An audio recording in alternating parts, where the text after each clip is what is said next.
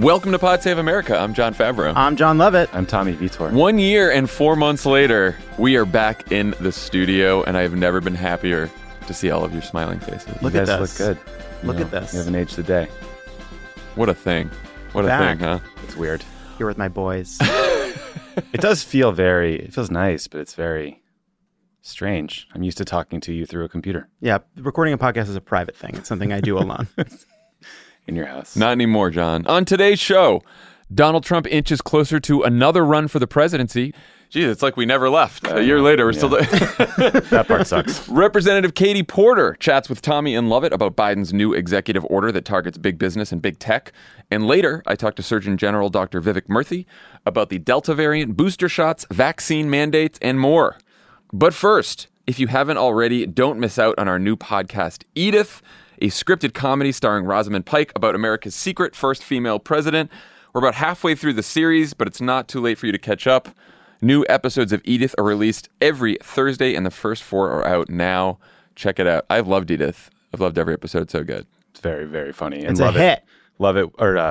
Travis was tweeting photos of himself posing like Glenn Beck over the weekend, who also was holding up a book, the biography of Edith Wilson, I think, at CPAC for some reason. Yeah, because they're doing a whole Jill Biden is like Edith Wilson thing now. That's brewing on the right. Because Jill Biden's pulling all the strings. She's got the marionette now. Right. So it's the worst reason they could be holding. Oh, that yeah, book the up. worst reason possible. Also, Jill Biden, the nicest human being on the planet.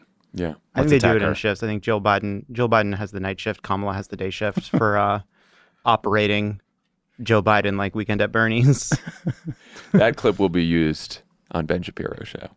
Great. Hi, everybody.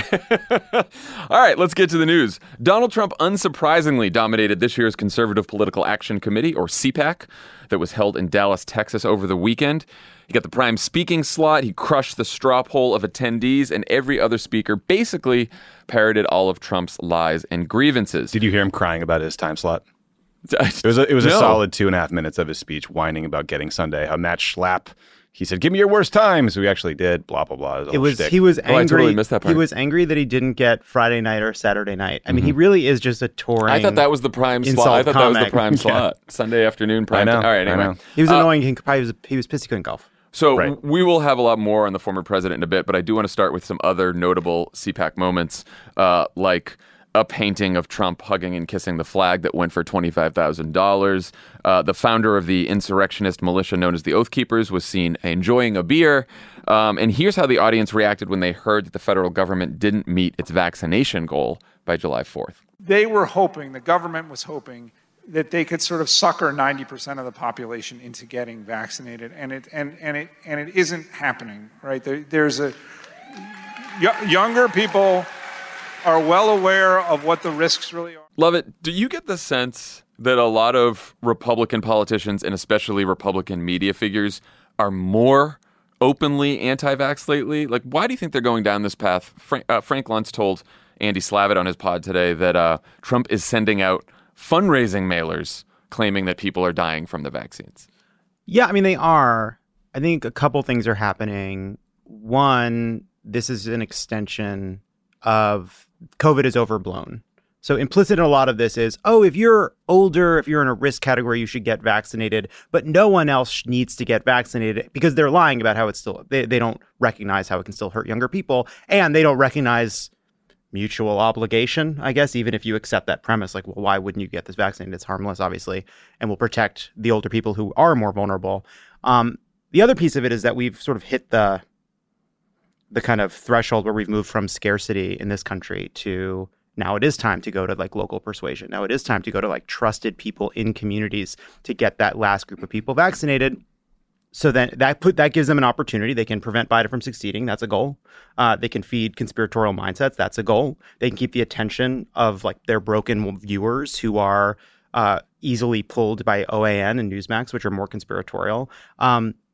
And then when you talk about things like needing to go inside of communities, they can kind of fan the flames that this is some door-to-door effort to kind of force people to get the vaccine. And because Tucker Carlson and Laura Ingraham don't care if people live or die, and are completely valueless, it's an opportunity for them to sow chaos, and the Republicans just follow them along. Permission to float a conspiracy theory? Yes. Sure. Permission granted. Absolutely. That's Thank what we you. do here. Do you see Madison Cawthorn said that the reason they were going door to door for vaccinations was to prepare to eventually take away your gun and your Bible?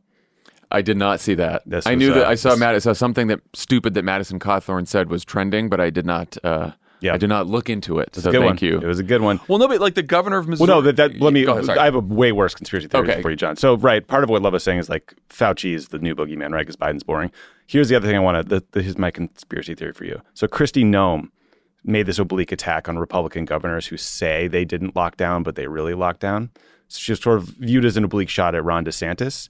Do you think she's doing this as a stalking horse for the Trump family, who's now worried about DeSantis? Wow, you're deep in all of these. I read about CPAC all weekend. I missed the Kristi Noem thing though. That's fucking. Yes, Yeah, it was good. it was like the Kristi Noem thing. It's so many levels of bullshit deep. It's like, hey, you may get the impression that some of these Republican governors did the wrong thing. Don't let them lie to you about how wrong they were. That's exactly right. Some of them were right, and we should hold them accountable. That's right. That's the Noem position. Like, I made sure that my state was leading the country in per capita deaths. Can Ron DeSantis say that? No, he cannot. We cannot.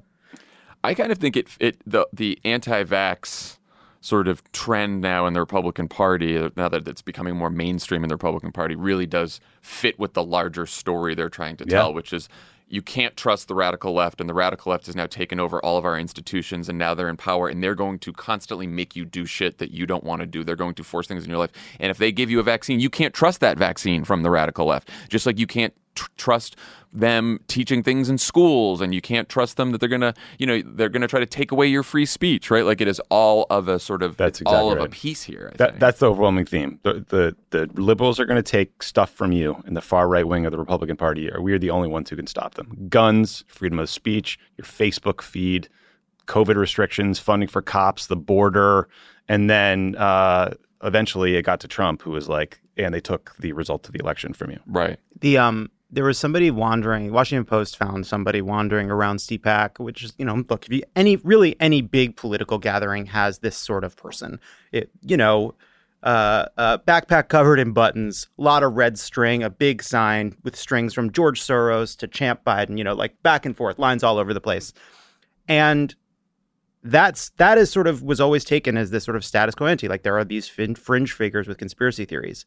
But now, like, you have former national security advisors doing events, taking pictures in front of the same kind of thing. Donald Trump is like a red string guy now standing in front of this whole group of people. And Madison Cawthorn saying that like they're going to go door to door to take your Bibles and your guns, like this vaccination effort, which there is no national door to door campaign, but this is a dry run for some future nefarious act. Like that is now at the center of the Republican Party. That's it. But it's also like, everything new is old, right? It reminds you, and Brian Beutler wrote about this in his newsletter last week. It reminds you of the death panels and the fury over Obamacare in 2010, right? Which is the government's going to decide whether you live or die. Now it's the government's going to go door to door and make you take this vaccine that we're not sure we know. Do we really know what's in it? Do we really know if it's safe? But Donald Trump deserves credit for it. But Donald Trump deserves credit for it. Yeah. Well, in the it's classic grievance politics, Drew, and it's highly racial. And Trump made it more explicit than ever before when he was saying horrible things about Mexicans during his announcement speech. But it's basically like, hey, white Republican base, liberals are going to take things from you and give them to other people. Worry about your status. I mean, did you see, Tommy, were there any other non-Trump CPAC highlights that stayed with you from the weekend before we get to the man himself? The vaccination thing that bummed me out. That bummed me out pretty good. I was not thrilled to see the Oath Keepers, the far right militia. There was another sort of far right group there, Nick Fuentes, those Groypers, who are the people to the right of the sort of MAGA people who it looked like the cast of Superbad sort of storming CPAC, but I do think like that is usually like the fringe of where these CPAC events is where we kind of the majority of the Republican Party ends up in a couple of years. So it's it's scary to see these like right-wing militia groups in there. I mean, that stuff is terrifying. You have anything else of it? It's so interesting how many conspiracy theories involve like practice runs. Government's always practicing. You know, like they're coming for the Bibles, but first they're doing like Jade Helm. like Jade Helm was a good example. Like like this idea that like, all right, there was a pandemic, we created a vaccine in record time under a Republican administration to practice for the Bible taking. Like we finally have our opportunity to do our Bible taking practice. Well, the government's been trying to take people's guns, right, for like 20, 30 years now. They've very bad really at that. failed at And that. Yeah, they're really we bad only, at and we've taking only guns succeeded away. a couple times. So, of course, the main event was Donald Trump's speech on Sunday afternoon, which touched on all the latest threats and grievances on the right, like critical race theory and cancel culture. He also played some of the old hits, like Windmills Are Evil. We love Windmills Are Evil. That's an old hit. But the heart of what was a long, incoherently rambling speech was Trump's continued attack on the legitimacy of the 2020 election by spreading lies about voter fraud that never happened. Take a listen. Thank you. It's true. We all won. We all won. We will never give up our search for truth and justice for what happened in the corrupt presidential election of 2020, because without that truth, we cannot have an honest election in 2022 or 2024, no matter what they want to tell you. And our country will soon stand proudly for free and strong and proper elections again. The election fraud of 2020 is the single most requested topic for me and others to talk about. So there are polls to back up Trump here, but why do you guys think that, as Trump just said, the big lie has become not only Trump's number one issue, but the Republican base's number one issue as well? The most popular person in the Republican Party has been saying it nonstop since they lost, and core to CPAC, core to Donald Trump as a political figure, core to what animates the people in that room is this idea that there is no information that can run counter to our worldview. That this is easy. That everything should fit with what we're saying. Everything should feel good, and the election results don't feel good. And he's giving us permission to say that's because they're wrong, that's because they're a lie. Climate change doesn't have to be real.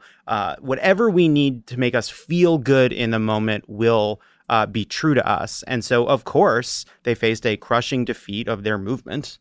They see Joe Biden as a popular figure in the country now. Their Democrats control the Senate, the House, and the White House. So what is the only explanation that they could possibly have for that defeat? It has to be fraud. And so they've all embraced it. And, you know, I think one of the biggest, I think, pieces of conventional wisdom that I think is wrong is this idea that like misinformation is happening to the people in that room. Like misinformation is hitting those people and then they absorb it and then it becomes something that they believe that they are being kind of, hoodwinked by what Donald Trump and right-wing propaganda is doing. But one thing you see by the way the audience responds throughout this, and to some clips we'll play later, is they are agents of this. They are choosing this. They are part of this game. They know what Donald Trump is doing and they love it. Tommy, what do you think? So I thought it was interesting to watch the difference between Donald Trump Sr. and Donald Trump Jr. speech. So Donnie Jr., my friend and yours, starts with the Wuhan lab. Then he attacked trans athletes, went to gas prices, Biden dementia, something about Russia, took a little tour to bash Michael Avenatti, which, you know, he got a clap out of me. What a set list. Fighting the libs. Hitting Avenatti while he's very well down, I would say. I'm just kidding about Avenatti. He's, I don't know, whatever. Then he ripped on Fauci. And then 10 minutes into the speech, someone chants, Trump won. The whole place goes nuts. They stand up, they applaud. It shuts down Donnie Jr. for a minute while he sort of accepts the applause. And Don Jr. kind of deflected it. He made a joke about how, isn't it interesting that Biden's margin among black voters was higher than Obama's? Isn't that interesting? But then he just went and attacked Hunter Biden for a couple minutes and then went back to his speech, right? It's like even Donald Trump's son doesn't really want to talk about the election lie stuff that much. He just knows that everyone knows they have to because Donald Trump Sr. that is the core of his entire speech. All of his grievances have now gotten folded into that rubric, right? Like now he hates the tech companies because they rigged the election against him. It's not just because they censored him or because they're liberals or whatever else. So it's like, like Lovett was saying, it's like by force of nature, by force of will, the entire base message is becoming about this big lie thing. It's not going anywhere. It's getting bigger. I also think, this is extremist movement fueled by grievance, and the ultimate grievance is that the election was taken from them, right? And you understand why it's Trump's number one issue, because it's about Trump and Trump losing, and everything is narcissism and everything's about him, and so that's him. But for the base, it's not just about how they feel about Trump. What he has turned it into, and what the Republican media has turned it into, is it is about something that was taken from you. It is the ultimate thing that was taken from you. And the left is trying to take a lot from you. We were just talking about that. But the ultimate thing is they're now saying that you don't even have a voice, that the people you want to lead you, that you can't have them because the Democrats are going to steal the election away. And you were right all along. Biden did win. You were right all along during the election. Now you're right. You are the majority. And it is also, I think, and we're going to talk about this in a second, but I think it's setting up 2024 as a vengeance campaign, right? Like, we are going to avenge the fact that they stole the last one from us. And that's going to be, and because everything is about a culture war and it's not really about policies anymore, the ultimate thing is you took our country from us and now we want it back. I mean, that's what this is Kill about. Bill too. To go back to the vaccines, I mean, that is, I think, what Laura Ingraham, Tucker Carlson, that's a lot. So much of what they do now is they take issues and translate them into identity, right? Like that is getting vaccinated or being in favor of mass vaccination is now an identity issue. And once an identity issue, these people are lost to persuasion. Yeah. Once something becomes identity, you can't persuade them to come back. And Tucker just looks for all the little areas where he knows the people like us will get mad and call him out and write New York Times stories about him, and he lifts those up and runs with them because that's what he wants. I also want to play one clip that I thought was one of those rare moments where Trump says something very honest and revealing. Let's play that clip. I understand that. I didn't become different. I got impeached twice. I didn't change. I became worse. I became worse. That's a really good joke. Sorry, everybody. It's just a good joke. It's just funny to tell a joke from the perspective of the Democrats trying to stop him. Like, you didn't make me better, you made me worse. I think that's great. Good for him. It's also just such a fuck you to the Susan Collinses of the world, right? Who said, "Oh, after the first impeachment, he's gonna learn his lesson," right? And but I mean, it's a reminder also, I think, of why the only thing that works with Trump is taking away his power. Deterrence doesn't work. Appeasement doesn't work. Ignoring him doesn't work, right? The only thing that works is beating him. That's the only thing he understands. And it's worth noting too that like that was he was comparing himself to Bill Barr, his attorney general. Bill Barr, who was a supplicant to Donald Trump for virtually all the time he was attorney general, believes in basically unlimited presidential power, did a ton to what's it called in football when you block for somebody, you run blocking? Sure, run blocking, pass blocking. What else? Blocking for him. What kind of play are we like? running? It's when somebody's in front of somebody with the ball, kind of. So Bill Barr was the fullback in this analogy, and Donald Trump had was the ball, the running back, and what's or it was called? it an option? What's it called? Like you're blocking. He's blocking. Yeah, you're blocking. It's just, you had it. You nailed it the first time. Yeah, the first time. There's something more. Put it in the comments. There's more specific thing. Anyway, the point is, there's a lesson here. He is now saying that Bill Barr he's still furious about that Atlantic piece about Bill Barr. McConnell kind of betrayed him on behalf of the Democrats, not because not because he was doing what he thought was, a hint of the right thing, but because it was a part of the deeper betrayal by Democrats. Well, he did the same thing with Brett Kavanaugh, right? When he starts mentioning Brett Kavanaugh, and he said, "Oh, well, because Brett Kavanaugh was almost not confirmed, and because the Democrats went after him, that's why he didn't vote to believe all my," and of course he just said that's why he voted with the Democrats, right? as if everything is like an election and a competition, when he really meant that like the Supreme Court rejected the absurd fucking claims from Donald Trump and his crack legal team about voter fraud. He said Bill Barr got intimidated by an impeachment threat out of doing a whole bunch of things, punishing a bunch of enemies, including I guess arresting. He said the women who slandered and defamed Brett Kavanaugh. So like the people who came forward to accuse Brett Kavanaugh of sexual assault, Trump suggested in this speech should have been punished in some way. It was really a dark, fucked up section. The whole point he was making is dark, which is Democrats play tough. They don't play nice. And maybe now we need to play. Yeah. Now we shouldn't play nice either. Finally, we should get tough. They tried to burn down the fucking Capitol. Right. I thought that was tough. But that's why it's so fucking scary, is he's telling them like, no, they still play dirtier. We got to match them. That was the point of that part of the speech. And it's just also, he went on, obviously he thinks Kavanaugh was mistreated during the hearings. And then he makes the point that the reason that the conservative Supreme Court is actually behaving like a Democratic court is the threat of court packing, because he can't allow even that they have any kind of power. You can't tell this audience, like, at least we have the Supreme Court with just ruled to protect voting rights on our behalf. There are no back to being victories. The challenger, and everything's grievance and no wins. Yeah, that's right. That's exactly right. There was one more clip that's kind of funny where Trump admits something about polling. I want to play that. Now, if it's bad, I say it's fake.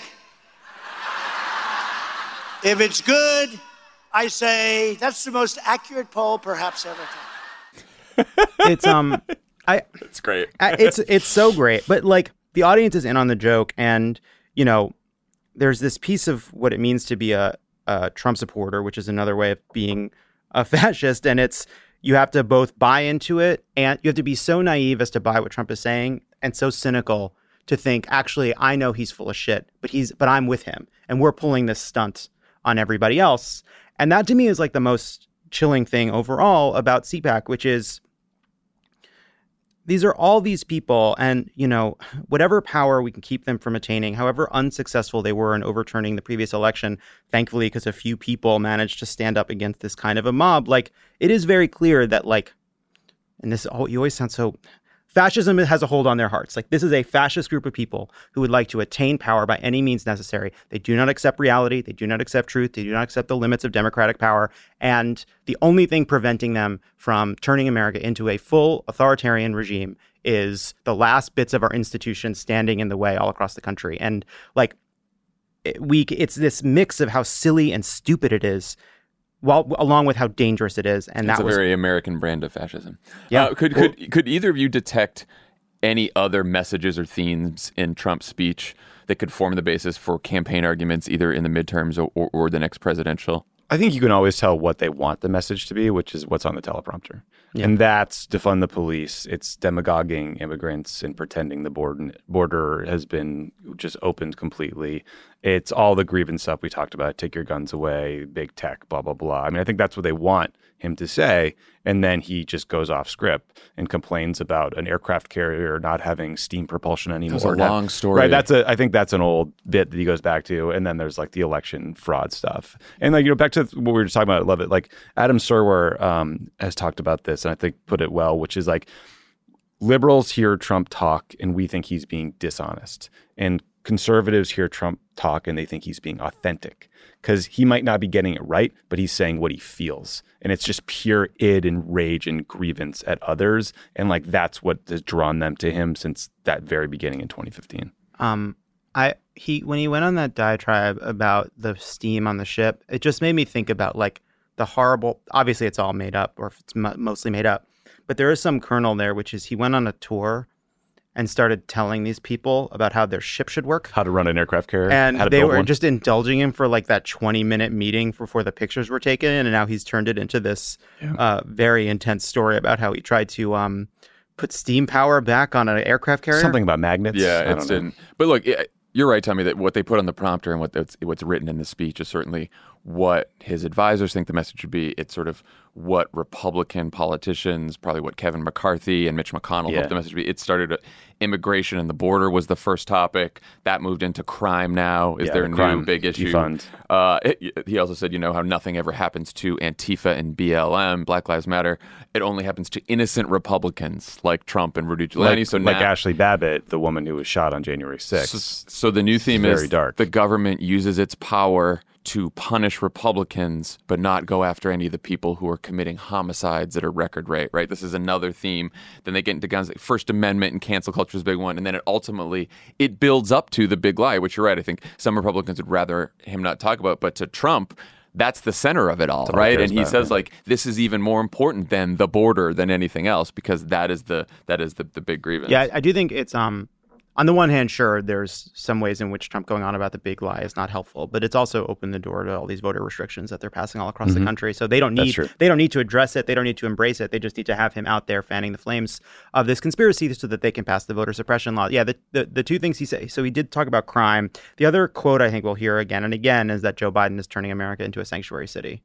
And I think that America's one big sanctuary city. He'll come back. That is going to be the core of this. He even started previewing. He's like, you haven't been seeing the caravans, but they're coming back. Yeah, great. So it just means what he's programming. He's programming 2022. And I think previewing that his attack on Joe Biden will also be that he is corrupt, that his family's corrupt. He mentioned Hunter. He mentioned the paintings, right? There was this weird line about how Joe Biden's got a lot of toothbrushes. And he's like, hey, Louis Gohmert, I bet you got one toothbrush. Everyone's like, what the fuck is this guy talking about? He was so patronizing Louis Gohmert because here's Donald Trump, multiple houses, super rich guys. Like Louis Gohmert, he's got one house, one toothbrush, one room, one bed. Yeah, the other thing you could tell was sort of a planned messaging strategy was they're peddling this website, takeonbigtech.com, where he suggests that you can join the Trump class action lawsuit against the tech companies. Really, it just takes you a donation page, tries to harvest your email and your information for his continued grifting, PAC, whatever, new political infrastructure he has. Mark Zuckerbucks, he called him. Mark Zuckerbucks.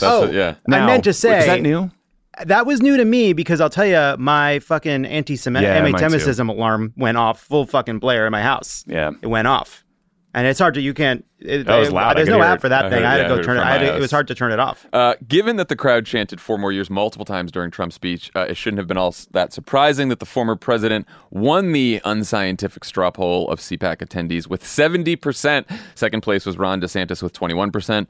Mike Pompeo, Tommy's candidate of choice, at 5%. Don Jr. at 4%. Everyone else at 1%. Trump's approval rating among CPAC attendees was 98%. All of which could only reinforce world-renowned narcissist Donald Trump's belief that his people want him to run again, a decision he took a few inches closer to during an interview with Maria Bartiromo before his speech on Sunday. Here's a clip. You ready to get back in that ring and run for president again, sir? Well, I do know my answer, but I can't reveal it yet, and because that has to do with campaign financing and everything else. You know that. So I can't reveal it yet, but I absolutely know my answer. And we're going to do very well, and people are going to be very happy. What do you guys make of those comments? Is it time to start taking Trump seriously as the likely Republican nominee in 2024? I'll say, first, one other piece of Donald Trump's future that was in his message was that he started saying some incoherent things about prosecutors in New York. Because I think a little bit of him is still he's previewing his message if he is eventually charged with something. Yeah. Right. So that was part of it. He said they photocopied the documents and just handed them to the New York prosecutors. What I took away from the straw polls is like these fucking people, the Gnomes and Pompeos, have been groveling and crawling over broken glass to beg these people to become a constituency. Like, I know you like Trump, but I'm here too, and I'm really trying to be something that you want me to be. I'll say anything you need. I'll do one interview with NPR in a year and then kick them out. Like, whatever you need me to do to be your guy, I'll be your guy. And they don't give a fuck about anybody except Trump and Ron DeSantis. That's it. 70% is not that good. That kind of surprises me. For the most MAGA base. Yeah. Although I think I'm not saying he's going to lose. It's just like that's a pretty decent fall off. Although the 98% approval rating among they all like him. But if they don't want him to run again, that's notable. Also, Maria Bartiromo, she's lost the thread so long ago. She referred to Ashley Babbitt, again, the woman who climbed through a window and was shot at the Capitol on January 6th, as a wonderful woman who went to a peaceful protest. Trump then asserts that the head of security for a Democrat shot her, and he called for his people, I believe he said, to be released, the people in custody. It was again a very fascist, dark exchange. The insurrection was good. It is the new branding from Donald Trump. It wasn't a big deal. That was the first thing. Oh, it wasn't that big of a deal. Now it was good. And it should be. We all, I think, expected the revisionist history and on the election lies and the fraud and all these audits going on are helping that case. But to watch the images of what we saw on January 6th and then come away saying wonderful people at a peaceful protest just shows that facts don't matter. It's all just what team you're on. But I think these other Republican candidates or potential candidates, I don't see the path. I don't even see the path for Ron DeSantis. I think you get 70% in a poll like that. That is fucking crushing among a big field like that. I think he clearly loves the adulation. Everything he said in that speech, every utterance sounded like a man who just cannot stop himself from running again. He fucking loves it. He needs it. It's going to happen. And then I don't see how he gets beaten. Even if he's indicted, like you said, Lovett, he's got a story for being indicted and charged. Everyone's like, oh, well then, his businesses, he might be broke because of his business, but he doesn't care if he's fucking broke. He'll run broke too. It doesn't matter. Politics makes money. Donald Trump has been Adam Sandler in Uncut Gems for fucking years now. he is snorting Adderall and keeping his debtors at bay and breaking the law and barely escaping, but he has escaped every single time. Why on earth wouldn't he run again? It's the best thing he could possibly do, even if he is indicted. And like, regardless, first of all, I'm interested to see just like Ron DeSantis having these kind of, poking his head up, out of the trench, getting a little bit higher in these polls, plus sitting around a table with Joe Biden and not trying to personally throttle him, has created a moment. I am interested to see what Donald Trump does, because if Donald Trump does not care if Ron DeSantis lives or fucking dies, and if he's worried about someone else going to challenge him, he's got to try to like figure out a way to make Ron DeSantis' life pretty miserable. But regardless, like, okay, let's say Trump in some fluke doesn't run for whatever reason. What did we just watch? We watched CPAC and this whole propaganda machine, which is a machine for turning politicians into little Trumps. Donald Trump will be the nominee, whether it's his name or not. That is done. There's no ideological debate in the Republican Party. There is no conservative rearguard action against what these people have built. Like, this is it. It is his party. It is his world. I would still argue that he's still more dangerous than all of them. I mean, he's proven to be a pretty good demagogue. Right. Yeah. Yeah. I mean, for sure. We did see that. I don't disagree with that. What would like taking him seriously as a nominee look like? Do you think like the idea that he is getting closer to running should affect the White House's strategy, the Democratic strategy, our midterm strategy? Do we elevate him? Do we not talk about him? Like, what do you guys think about that? I don't know quite yet. I mean, I think the Biden folks will continue to just try to run on accomplishments and try to get this bipartisan deal done. And it was interesting. One of the only sort of strategic things he did in the speech was Trump came out hard against the bipartisan infrastructure deal. It was one of the few sort of political positions he took that seemed designed to harm Biden. The other thing he did that I took notice of was he criticized Biden for getting out of Afghanistan but leaving equipment there, but then was like, but no, it's time, we should be out of there, right? He like kind of took away from the Republican Party any criticism of the withdrawal, although I guess they'll just reframe it. Yeah, I mean, it was right. He was saying it's similar. I think similar to the vaccine. Like, I deserve credit for the vaccine, but don't get it. Yeah. It's like I believe we should. I deserve credit for ending the wars, but the way they're doing it is terrible. In some sort of amorphous sort of improv kind of way.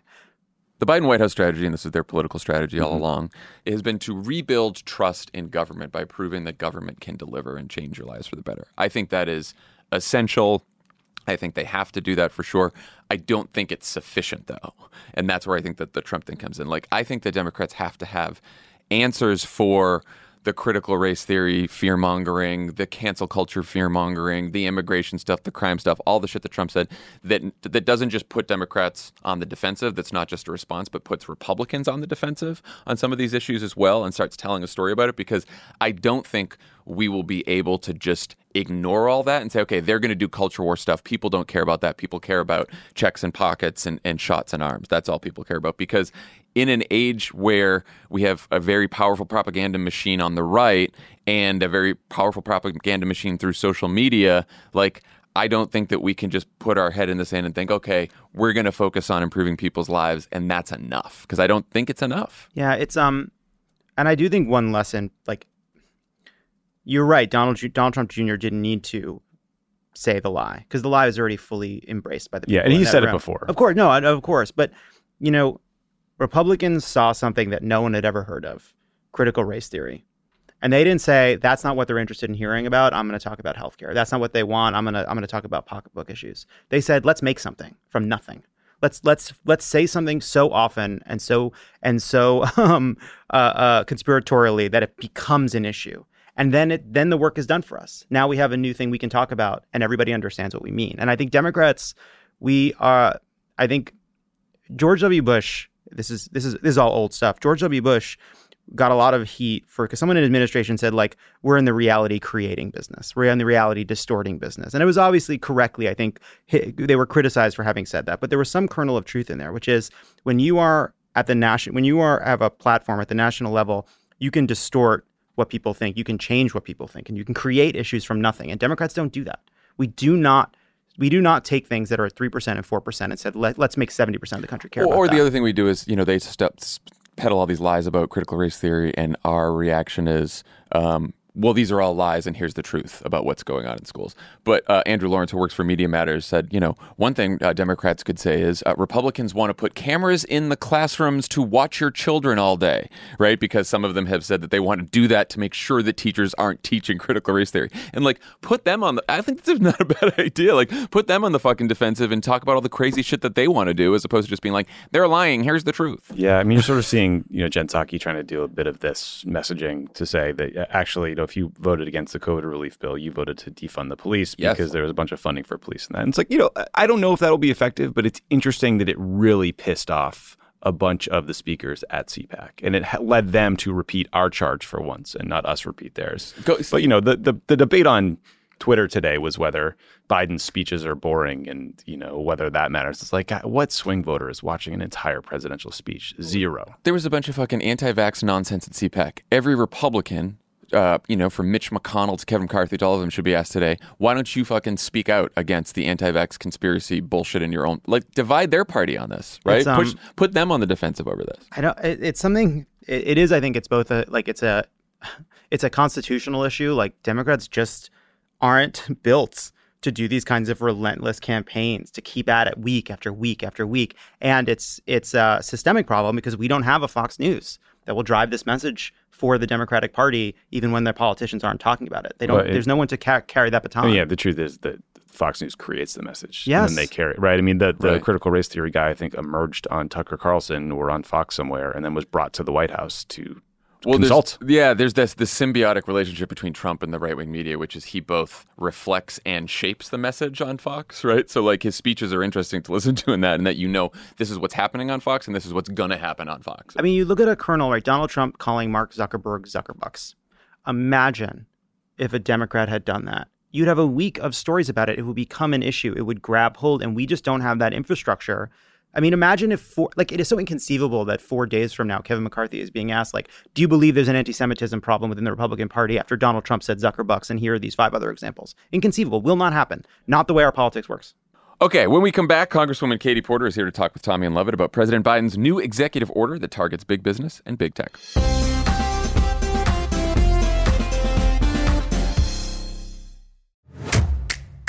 The Crooked Store's latest collection has a clear message for anyone trying to take away abortion rights. Don't. The No Trespassing collection features 4 different designs, each inspired by a different state where abortion is under attack. There's Stay Out of My Swamp for Florida, Stay Out of My Hole for Arizona, Stay Out of My Prickly Pear for Texas, and Stay Out of My Strip for Nevada. But obviously, I'll be wearing these no matter where I am. A portion of proceeds from the collection will go to Vote Save America's F-Bands, the Fight Back Fund, which currently is supporting abortion rights organizations across Arizona, Nevada, and Florida. Head to crooked.com/store to shop. On Friday afternoon, President Biden signed an expansive executive order targeting anti-competitive and monopolistic practices in agriculture, airlines, healthcare, broadband, and banking. Here to talk about this executive order and the larger fight against monopolies and corporate consolidation, she is the representative from California's 45th District. She puts the trust in antitrust. That doesn't work. Congresswoman Katie Porter, thank you so much for being here. Welcome back. I'm excited to be here with you both. Whiteboard enthusiast. Thank you so much. So when President Biden announced this plan, he said, capitalism without competition isn't capitalism, it's exploitation. We're 40 years into the experiment of letting giant corporations accumulate more and more power. And what have we gotten from it? Less growth, weakened investment, fewer small businesses. I expect that would get an amen from you. So President Biden said You just want to say one thing. Yes. The point about capitalism without competition is so important. Yes. And so we really need to understand that what this all is about making sure that the conditions for healthy, stable capitalism are met. Now, I do want to just pick one tiny little bit of disagreement with the president. And I would say it's not just the last 4 years this has been a problem. It's probably the last 14 years. Yeah. In other words, I think it got a lot worse under the Trump administration, like what didn't get worse under the Trump administration. But some of this has roots in decisions that Reagan and others made.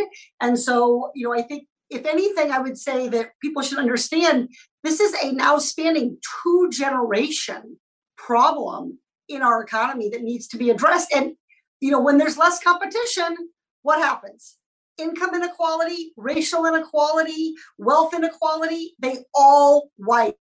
Yeah. And that inequality, Jerome Powell, don't take it from me, take it from the chairman of the Fed, that is our number one threat to our economy. Yeah, I mean, Biden was pointing back to Robert Bork, and I think you could probably say that there were decisions made during the Obama administration where we were not tough enough on mergers and acquisitions and antitrust issues. So point well taken. So, Biden said this plan could help us get cheaper prescription drugs, a refund for that $30 airplane Wi-Fi that never actually logged in for you.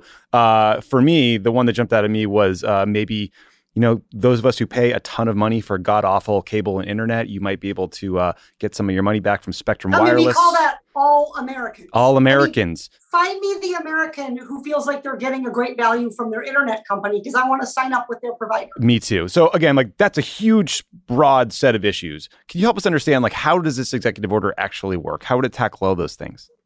Yeah, so the executive order contains 72 different initiatives within it. That's a lot. So I'm going to focus on a couple of the keystone kind of major fundamental principles within those 72 initiatives. And there are two I want to start with. One is robust public enforcement of antitrust laws. And that means not only the DOJ and the Federal Trade Commission, the FTC, doing their job, but also recognizing that given the pervasiveness of monopoly power across our economy, that we need agencies, including the FDA, the USDA, the FCC, this is an across-government, across-agency initiative to pay attention to the concentration of economic power, to monopoly effects, and that public enforcement is really important. Now, the second part to that, though, is strengthening private enforcement.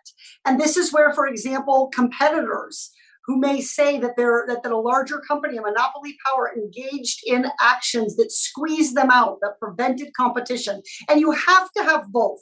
It's built into our antitrust laws, that system of both public and private enforcement. So those are really, really important things. The other thing that the executive order does is it directs the government to sort of change its frame on antitrust and to put their hat on with taking a hard look at what is going to reduce competition about this or that action. Whether it's a merger, whether it's a pricing change, whatever it is, approval of a drug, ask the question, will this reduce competition? Doesn't mean the deal shouldn't go forward, doesn't mean that the merger should not be approved, but you've got to put that perspective on. You also have to be looking back, and this is the other big part. The DOJ has long had the power, the FTC has had the power to unwind deals that create monopoly power and interfere with fair competition. So when companies apply for pre-merger approval, pre-clearance to merge, they make assertions. They say, it's okay, we'll still compete. This won't cause any harm in the marketplace. If that turns out not to be true after the fact, which has often been the case in recent history, then the government has the existing authority to go back and unwind that merger. And so the executive order directs government to look hard at these past deals, not just to set a new path forward, but also to unwind some of the mistakes of the past. So this merger point is really interesting to me. So, the executive order was also released with all this background on how there are all these merger-induced price increases over time. And that shows a clear harm to the consumer, I think. But a lot of what we're talking about when it comes to big tech companies are, acquiring competitors. And in some of those cases, like Facebook, for example, the product itself is free. So how does the government demonstrate that those mergers caused harm for consumers and then make the case to walk it back? Excellent question. So 2 points I want to make here. One, monopolies are not necessarily... All big businesses are not monopolies, okay? Mm-hmm. Virtually all monopolies are big in the sense that they control a lot of the market. Mm-hmm. But there are plenty of big businesses out there that are not monopolies. So that's important for people to understand. This is not an attack on big. It's an attack on a certain kind of big business that's engaging in behavior that lessens competition and hurts our economy. Mm-hmm. So that's one thing to understand. With regard to big tech, your question about, well, Facebook is free to me, right? How can there be a competition problem? Well, the point is, it's not just about the consumer, it's also about the competitors. Facebook's competitors are not us as customers. Facebook's competitors are other companies who are trying to develop competing platforms for speech to sell digital advertising on. And the way that some of the actions of Google or Facebook or some of these companies have lessened the ability of new startup companies to enter the marketplace. And what that does is ultimately, even in the case of a free product, Tommy, it lessens your choice. Mm-hmm. So even if it's free, if I have fewer choices in the marketplace, even for a free product, that's damaging our overall economy because we're not developing the best products that we can.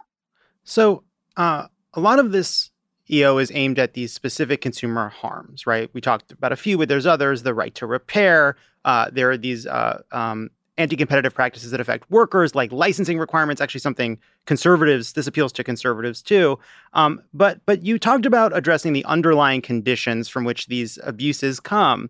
And it seems like there's pieces of the EO that are aimed at stopping these mergers or making it more difficult or bringing more scrutiny onto these mergers. The Biden administration has put Tim Wu and Lina Khan into positions to oversee a lot of this. That people take that as a really good sign. What does it look like to you for the administration to actually begin addressing some of these underlying conditions that led to so much consolidation in the first place? Yeah, so I think what it's going to mean is, one, I mentioned all agencies. This is not just the fault or the responsibility of the DOJ or of the FTC. All agencies need to be watching for anti-competitive practices. And by the way, an antitrust violation doesn't mean that you eliminate the competition. It means that you substantially lessen the competition. That's the relevant legal standard here. And so I think it means that we have our antennas up about whether this might be occurring across government agencies. We do need to actually beef up the antitrust enforcement work. Since 2000, we've done about 18%. We spent about 18% less on antitrust enforcement today than we did in 2000, even though the competition has gone up. So I think one of the biggest things that I think this executive order is going to do is get the attention of every single cabinet secretary, every deputy secretary, every principal first deputy, everybody. They're going to have to start thinking about, is competition a problem in the marketplaces or the areas that we work, where we are trying to accomplish policy? And this is something Congress has to think about. For example, as part of President Biden's Build Back Better plan, we're talking, and bipartisan infrastructure, we're talking about expanding broadband. Terrific. But we need to look at the lack of competition and the lack of consumer choice in the broadband market. So I think that's a perfect example of Congress, as we go to pass a bill that expands broadband, we need to be recognizing broadband as a marketplace where there's a problem with market power and consolidation and lack of consumer choice and lack of competition. And how we write that and how we exactly do the work of expanding broadband should reflect that concern. So one aspect of this is you're saying does this help or reduce competition as the centerpiece of how we think about antitrust, about monopoly? We've spent now decades watching conservatives build up this other idea, which is, can you point to specific harm against consumers? Do you worry at all about what will happen when this EO kind of goes into the buzzsaw of right-wing courts? And what do you think Congress needs to do to kind of prevent that outcome? Yeah, so I think first thing we need to do is see agencies take action. That's step one. And if the agencies are doing a good job, I think reaching out, explaining what is and is not okay, giving examples, issuing regulatory guidance about what they're going to be looking for, that will hopefully let the business community know what they need to do to stay on the right side of the antitrust laws. If there are enforcement cases brought, you're correct. We have a very conservative judiciary right now, and it's possible that they will not give full effect to, the Sherman antitrust law, the Clayton antitrust law. And so if that's what happens, if we get those interpretations that are under enforcing and contrary to Congress's intent in passing those laws almost 100 years ago, then Congress needs to be ready to go back to the drawing board and pass additional antitrust regulation. And that's some of what the Judiciary Committee has already been working on doing. So it does feel like antitrust is having a moment. It's antitrust moment in the sun. There's Senator Amy Klobuchar has a book. Josh Hawley, noted monster. He also sees an opportunity for himself. You have these bipartisan bills you mentioned through the antitrust subcommittee. You've been focusing on this for a long time. Senator Warren's been focusing on this for a long time. What does it look like to you to see antitrust and promoting competition, reducing corporate power, where it should be at the center of our politics? Like, how do you make that happen? And what do you think that needs to look like? I'm thrilled it's happening because when I went to run in 2017, this was one of the things I said I wanted to run on. I said, I want to run on consumer protection. I want to run on the fact that big business is flaunting basic laws that make sure our capitalist economy stays strong. And you guys both know, I'm going to call you both Democratic operatives. I think that's fair. Thank you. But there's this kind of bucket list of stuff that you're supposed to run on. It's like, do you want to run on the environment? Do you want to run on LGBTQ rights? Do you want to run on? So when I was like, I want to run on antitrust, everyone was like, what? What's that? Is that something we do as Democrats? Hell yes. It's something we need to be doing, period, as policymakers across party lines, because we just can't make good economic policy in Congress, including tax law, including issues relating to infrastructure, issues relating to transportation. We just can't make good laws in Congress if the bones of our capitalist economy are atrophied and are weak. And that's what's happened with our antitrust system. What do you say to critics who argue that Biden's efforts to increase airline competition are misplaced and that we should instead focus more on getting blue check-marked Twitter users to tweet their complaints during travel delays?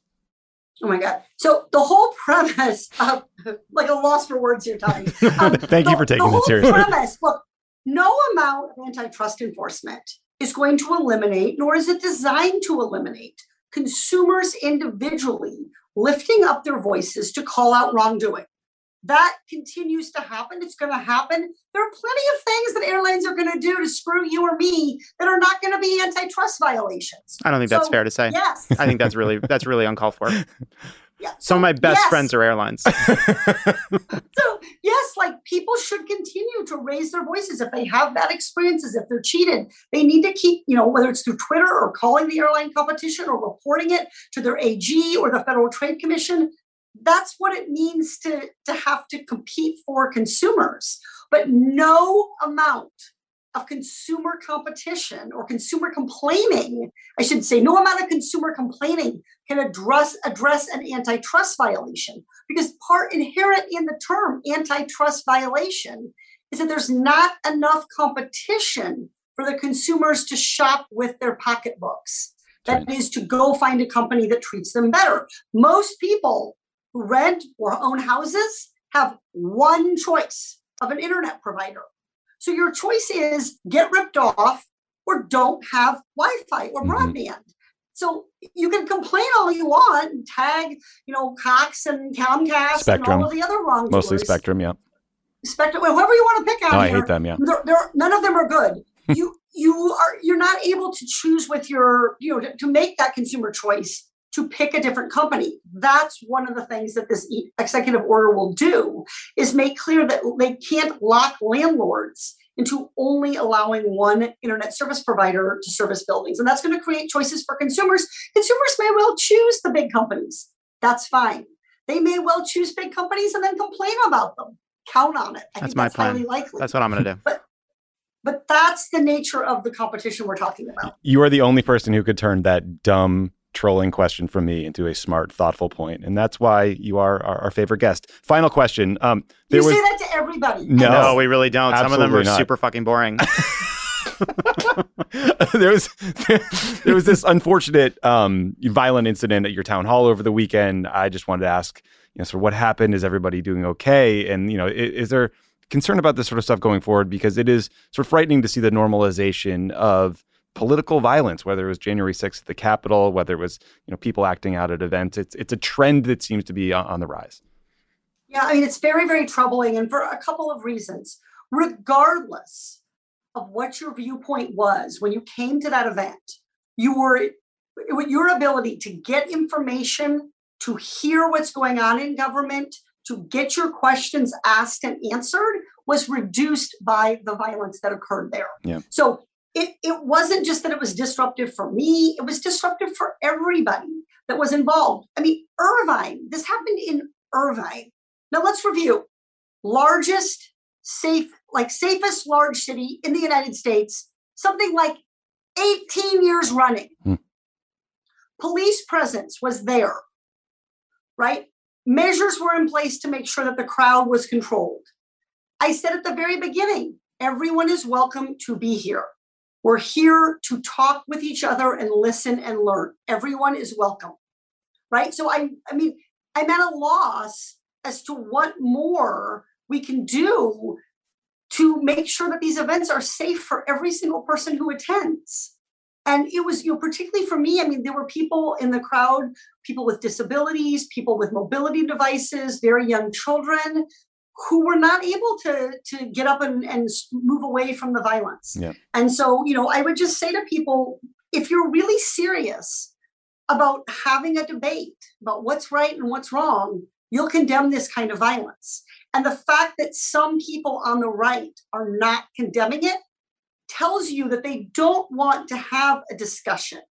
They want to, as the organizer of this counter event said, confront, right? Yeah. And that is not a civil dialogue, right? Confronting someone is an aggressive act. It's not an act of mutual respect. It's inconsistent with democracy. Yeah, it is. When you're out there doing these town halls, you're practicing democracy, and you're open to hearing from everybody and let everybody be part of that conversation. But some people in our politics don't want to do that anymore. No, and I'll just tell you, having been a professor, I'm very cognizant of the problem of wanting to call on the smart kid. So you call on the Tommy Vietor, you don't call on the John Favreau because one's prepared and one's not. Yeah, so that's a real phenomenon. So to avoid any actions like this that might be perceived or actual in terms of who gets to talk, whose question gets asked, who gets information, we invite every attendee to put a question into this huge bingo ball spinner that we have. And we have a member of our youth advisory board spin that, and questions are drawn at random. So I have done everything I can to make sure that every possible attendee from every walk of life and every political perspective has the opportunity to participate in a civil way. And so having done that, to then have people make that impossible, to create an unsafe environment, to engage in violence, it's deeply, deeply discouraging, and it presents very real challenges for our democracy. Yeah. Well, we're so sorry that happened. Yeah, Katie, terrible situation, but thank you so much for being out there having those town halls and for joining us. Yeah. Katie Porter, Congresswoman Katie Porter, thank you so much. Thank you.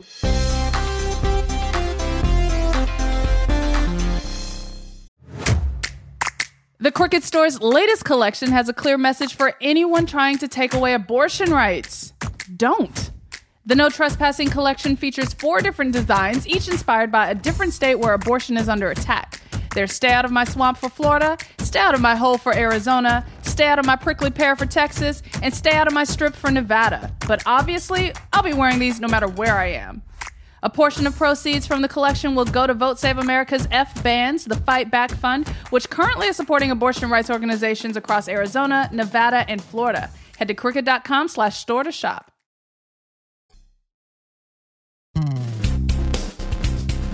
Welcome back. It isn't always easy to keep up with news about the pandemic. Every day is a constant flood of new developments, scary headlines, and seemingly contradictory studies that leave us with all kinds of questions like, how worried should we be about the Delta variant? Will we need booster shots? How do we make sure everyone else gets their first shot?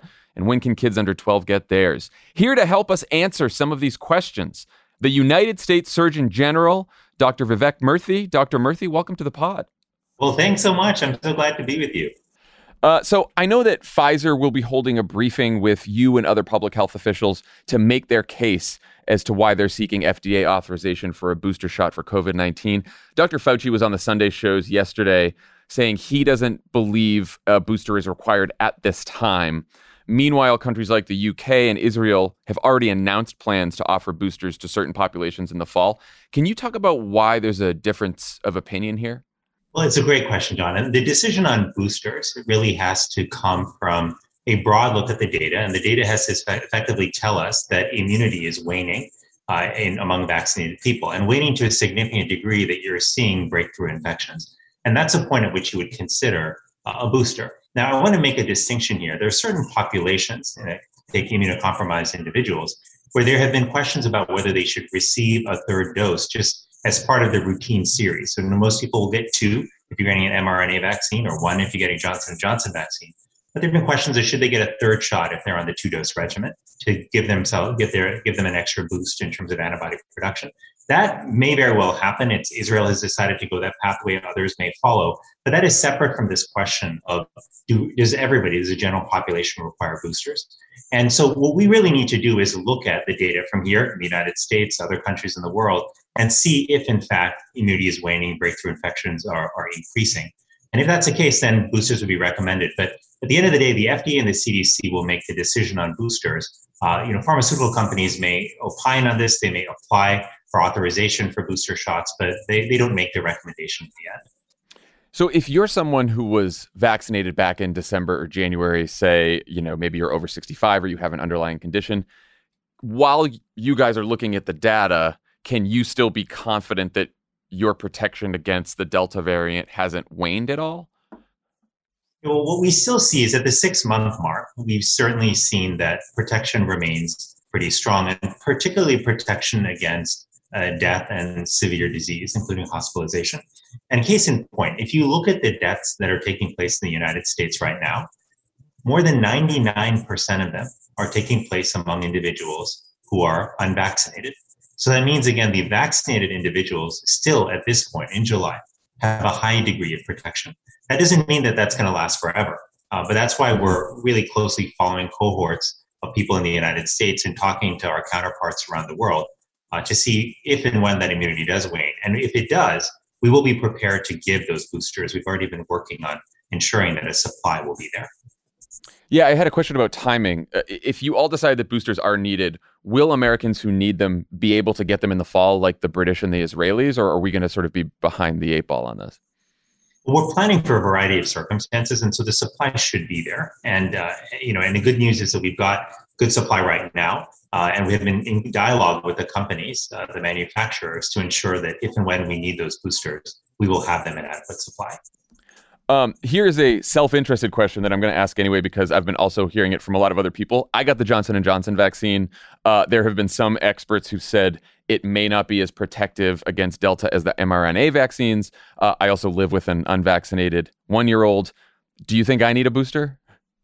So this is a really important question. And we've been getting this question a lot from folks who've gotten the Johnson & Johnson vaccine. So here's what I would say. If you look at the data actually from Israel, from the UK, what we see is that with the Pfizer vaccine, that there's still a high degree of protection, right, particularly against hospitalizations and deaths. Now, we don't have the same equivalent data, real world data, if you will, for the J&J vaccine with Delta. Part of the reason is that far fewer people in the United States have received the J&J vaccine. The vast majority have received the other two. So it takes a little bit longer to actually see a signal there. But there is reason to be hopeful that the protection is quite strong. Number one, J&J has actually been very effective against all the other variants we have seen to date, particularly with hospitalizations and deaths. The second reason is that laboratory studies that have been done now from multiple sources with people who have been immunized with J&J, and we then take their antibodies and look at how effective it is at neutralizing the Delta variant in the laboratory. In these multiple instances, in the lab, they have found the J&J sort of induced antibodies to be quite effective in neutralizing the Delta variant. And the third reason to be hopeful is that there is a cousin, if you will, of the J&J vaccine, that's the AstraZeneca vaccine, made on a similar platform, that has, in real-world data in the UK, shown to be very effective at reducing hospitalizations due to Delta. So all of these point in the right direction. Doesn't mean we're not going to continue to look at the data and make sure that this carries out in the real world among those who are vaccinated with J&J, but you have good reason to be hopeful. And at this point, that's why there's no official recommendation being made for a J&J booster. So I should wait for the data then? basically. Should wait for the data, absolutely. And look, there are some people who may decide they want to talk to their doctor and they want to go ahead with the booster. Look, people may make individual decisions, in those circumstances. If if they feel they're at higher risk, in terms of their own immune system or people they're living with, then we understand that. But the official recommendation will be made, based on the broader data. But we're feeling hopeful that protection will continue to be strong against Delta. You mentioned that, all the vaccines offer very strong protection against severe illness and hospitalization, even against the Delta variant.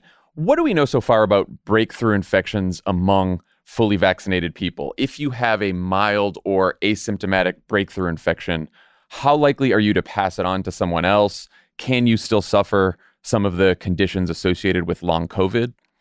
It's such an important question. And it points to the fact that while these vaccines are highly effective, and I mean, in the case of the mRNA vaccines, we're talking about greater than 90% effectiveness at preventing symptomatic infection, they are not 100% effective. So there will be some breakthrough infections. And we've seen that, not just in the United States, but in other countries. They tend to be rare. And a couple of things we've found about breakthrough infections. One is, in addition to being infrequent, they also tend to be milder, than people who are unvaccinated. And we even find actually that when we try to check the viral load, the amount of virus in someone's system, it also seems to be much lower. So all of that is good because it means that not only is the infection milder if you do have breakthroughs, but your likelihood of passing it on to someone else is also lower. Now, we don't have enough data yet to be able to put specific numbers around the transmission risk, but to transmit it to someone else, if you were infected, you'd both need to get sick yourself, which again, the risk is low, and then have enough virus in your system to transmit it to someone else. And again, there too, we're finding even if you get sick, the viral load is low. So all of those are reasons to be optimistic that you're in good shape. But here's what I would say, and I say this as a fellow dad like you, who's got young kids at home who are not old enough to be vaccinated yet, that some people in those circumstances, living at home with someone who's unvaccinated or immunocompromised, or if they themselves are living in an area where there's a high degree of virus, circulating because the vaccination rates are low, they may make certain decisions, like they want to keep wearing masks, to protect themselves. And even if there's a low risk of transmission, maybe they want to be extra cautious. And if some people want to make those decisions, it's absolutely fine to do so. But what you should know is that your protection from the vaccine is high. To give you a sense, I've, as a doctor, prescribed many vaccines over the years. This is really on the high end of the spectrum, the kind of protection you're getting from the COVID-19 vaccine. So that's something to be grateful for. So obviously the only way to truly crush the pandemic is to get a lot more people vaccinated, both here in the US and around the world. Here in the United States, what have you found to be some of the most effective strategies for persuading people to get their shot who may have initially been more hesitant? Yeah, it's such a good question. That is the question of the moment, because we've gotten now to the really hard part of the vaccination effort, where the vast majority of the unvaccinated, I'd say about 2/3 of the unvaccinated, are now pretty inclined against vaccination. There are about 1/3 of those who are unvaccinated who are in the wait and see category. So a couple of things, I'll tell you what doesn't work. What doesn't work is going to folks who are have concerns about being vaccinated and trying to bowl them over, with your knowledge about data and trials and such. What also doesn't work is ridiculing people for their concerns about being vaccinated. What is effective, I believe, is number one, pausing to listen to folks, understand where their concerns are coming from. And everyone is not the same here. Some people may have been exposed to misinformation online. Others may have had bad experiences with the healthcare system that may have led them to distrust things like vaccines. So first, listening is critical. The second is to share your own experiences. How did you decide to get the vaccine? What was it like when you actually got it? But the third thing, John, is just to realize that trust is really the currency that matters here. It doesn't matter how much I know about the vaccines and the data, how much experience I have as a doctor. If somebody out there doesn't trust me, then it's really not going to move the needle in terms of how they're thinking or help them make a decision. So that's where engaging with folks who are trusted messengers matters. About 80% of people, John, are saying that they want to talk to their doctor about making a decision about getting vaccinated or not. That's one of the reasons we've been working very closely with doctors and nurses and other health professionals to make sure they've got the tools that they need to have conversations with folks. But about 50% of people say they want to talk to a family member or a friend, again, someone they trust, to make that decision. And it's why finally I just say to folks, you don't have to have a medical degree or a public health degree to be helpful on this vaccination effort to help protect our country and your community against COVID-19. What you need is just to recognize that by virtue of having trusted relationships with people, you have great power. And you can use that power to help people get accurate information so they can make decisions about how to protect themselves and by extension, their families. Dr. Fauci said on Sunday that there should be more mandates at the local level for businesses and schools to require COVID-19 vaccinations. Do you agree with that? Well, I certainly think that you're going to see more mandates at the and requirements at the local level. The hospitals routinely require their workers to actually have the flu vaccine. It's very common. I'm assuming that many will also make a similar decision around the COVID-19 vaccine. We know that more than 100 universities, in fact, nearly 200 now, are talking about having requirements for vaccination for their students. Some workplaces are contemplating it as well. And if the FDA does, in fact, and their review of the data from Pfizer and Moderna end up issuing full approval for the vaccines, then you will see even more local institutions stepping up to say, you know what, we're going to require this. So I think it's going to happen. And I think it's not an unreasonable thing for institutions to make that requirement, particularly hospitals where, look, if you're working in a hospital as a nurse or as a doctor, as a therapist, you've got a responsibility to protect the patients that are coming into you for care. Some of them may have been vaccinated, but may not have built up the protection because not everyone responds to vaccines. Some may have not gotten vaccinated for various reasons. And you've got to make sure you're protected with the vaccines so that you don't expose them. So we're going to see more of this. What you're not going to see, though, is you're not going to see the federal government coming in requiring vaccines, for the population at large. Can I ask what the thinking is there? Because it feels like if, vaccine requirements are the right thing to do for whether it's a hospital system, like you said, or schools. And also, we have a long history in this country of requiring vaccinations for all kinds of things. And that's been part of our history. Why have you and the Biden administration decided that you sort of want to stay away from any kind of federal either vaccine mandate or even the sort of suggestion from President Biden and the federal government that, yes, there should be requirements for vaccines? Well, it's a good question. And I would say that this is actually in keeping historically with what we've done as a country. Like the requirements that you see around vaccination for in schools, for example, among students. This is something that happens at the local level where local school districts are in fact making decisions about requiring these vaccines. And so that very well may happen this time around as well at the local level. But again, these are locally driven decisions. The federal government has historically not come in and mandated vaccinations at the school level or in workplaces. The one place where the federal government has, sometimes had mandates is actually for members of the military, where, right.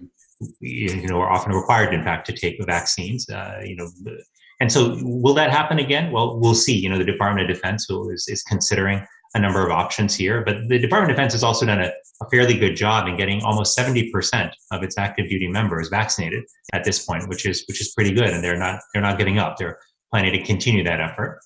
So this is why I think that you're going to see that same historical pattern here, with the government playing a supporting role here on the federal side, but likely with local government and with institutions making decisions about requirements. And I think that will only grow with time.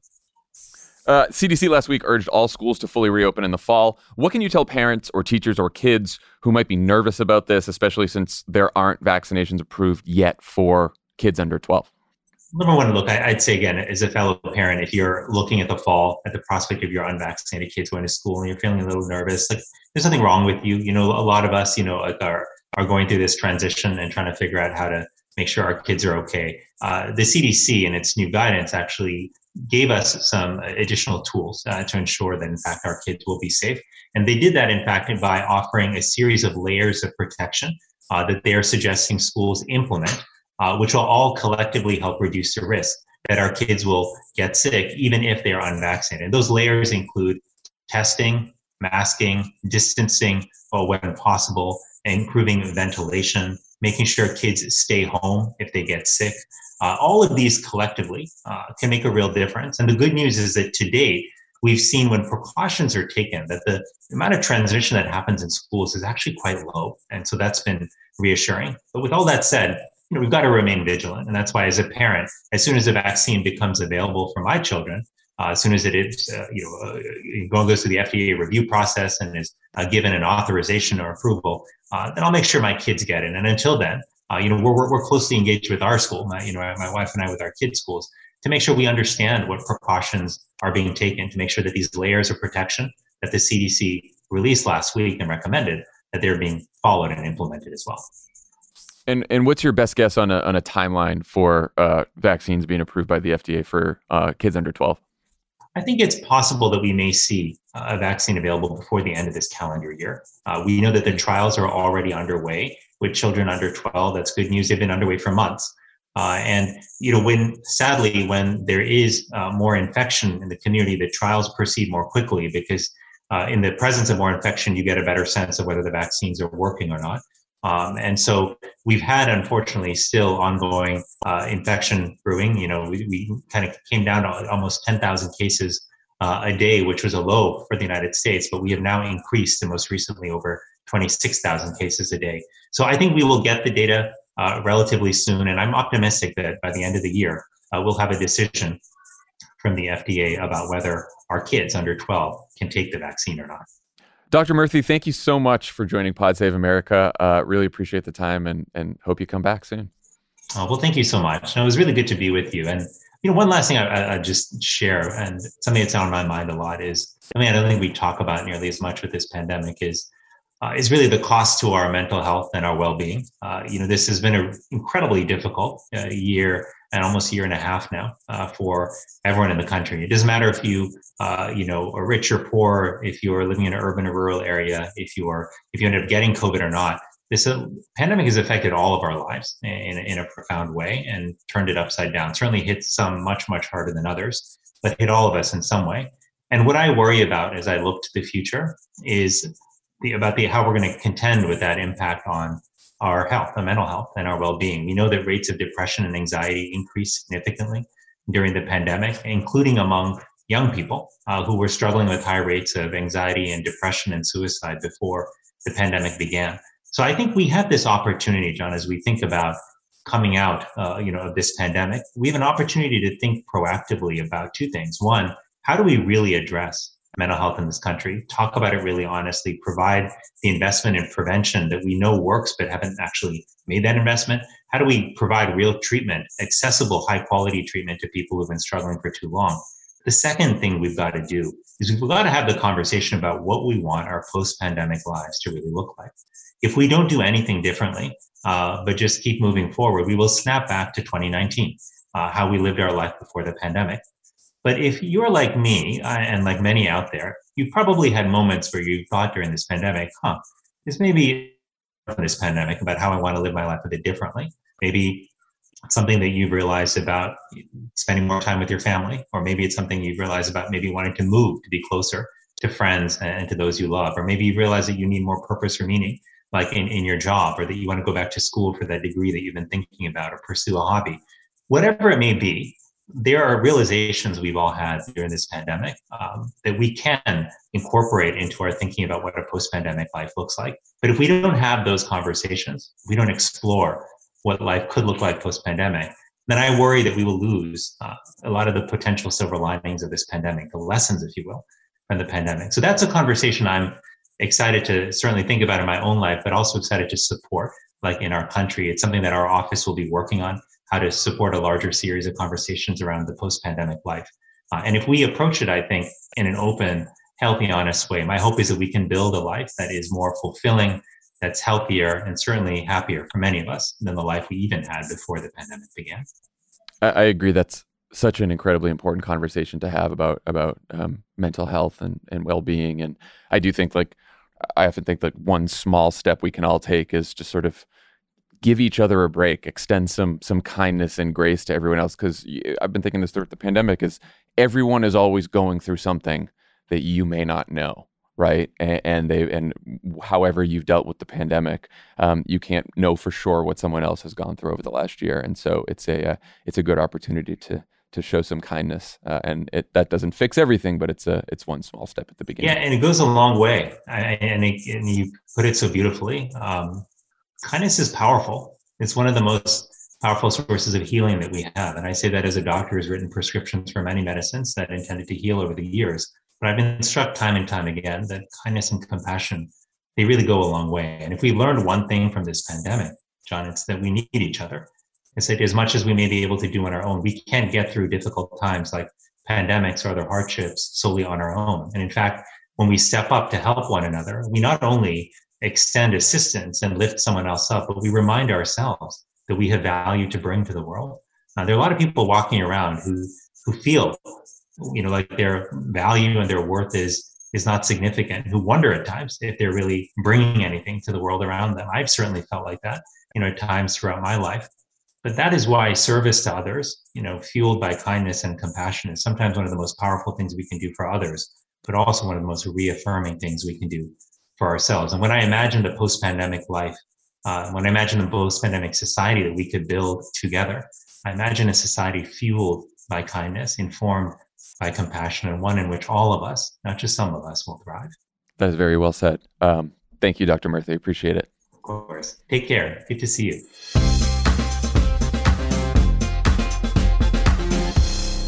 Thanks to Congresswoman Katie Porter and Surgeon General Vivek Murthy for joining us today. Good to be with you guys again right here in the studio. Lovely. Look at us. Lovely to be here. And Look at us synced up. Look at us all synced up. We'll talk to you again on Thursday. Bye.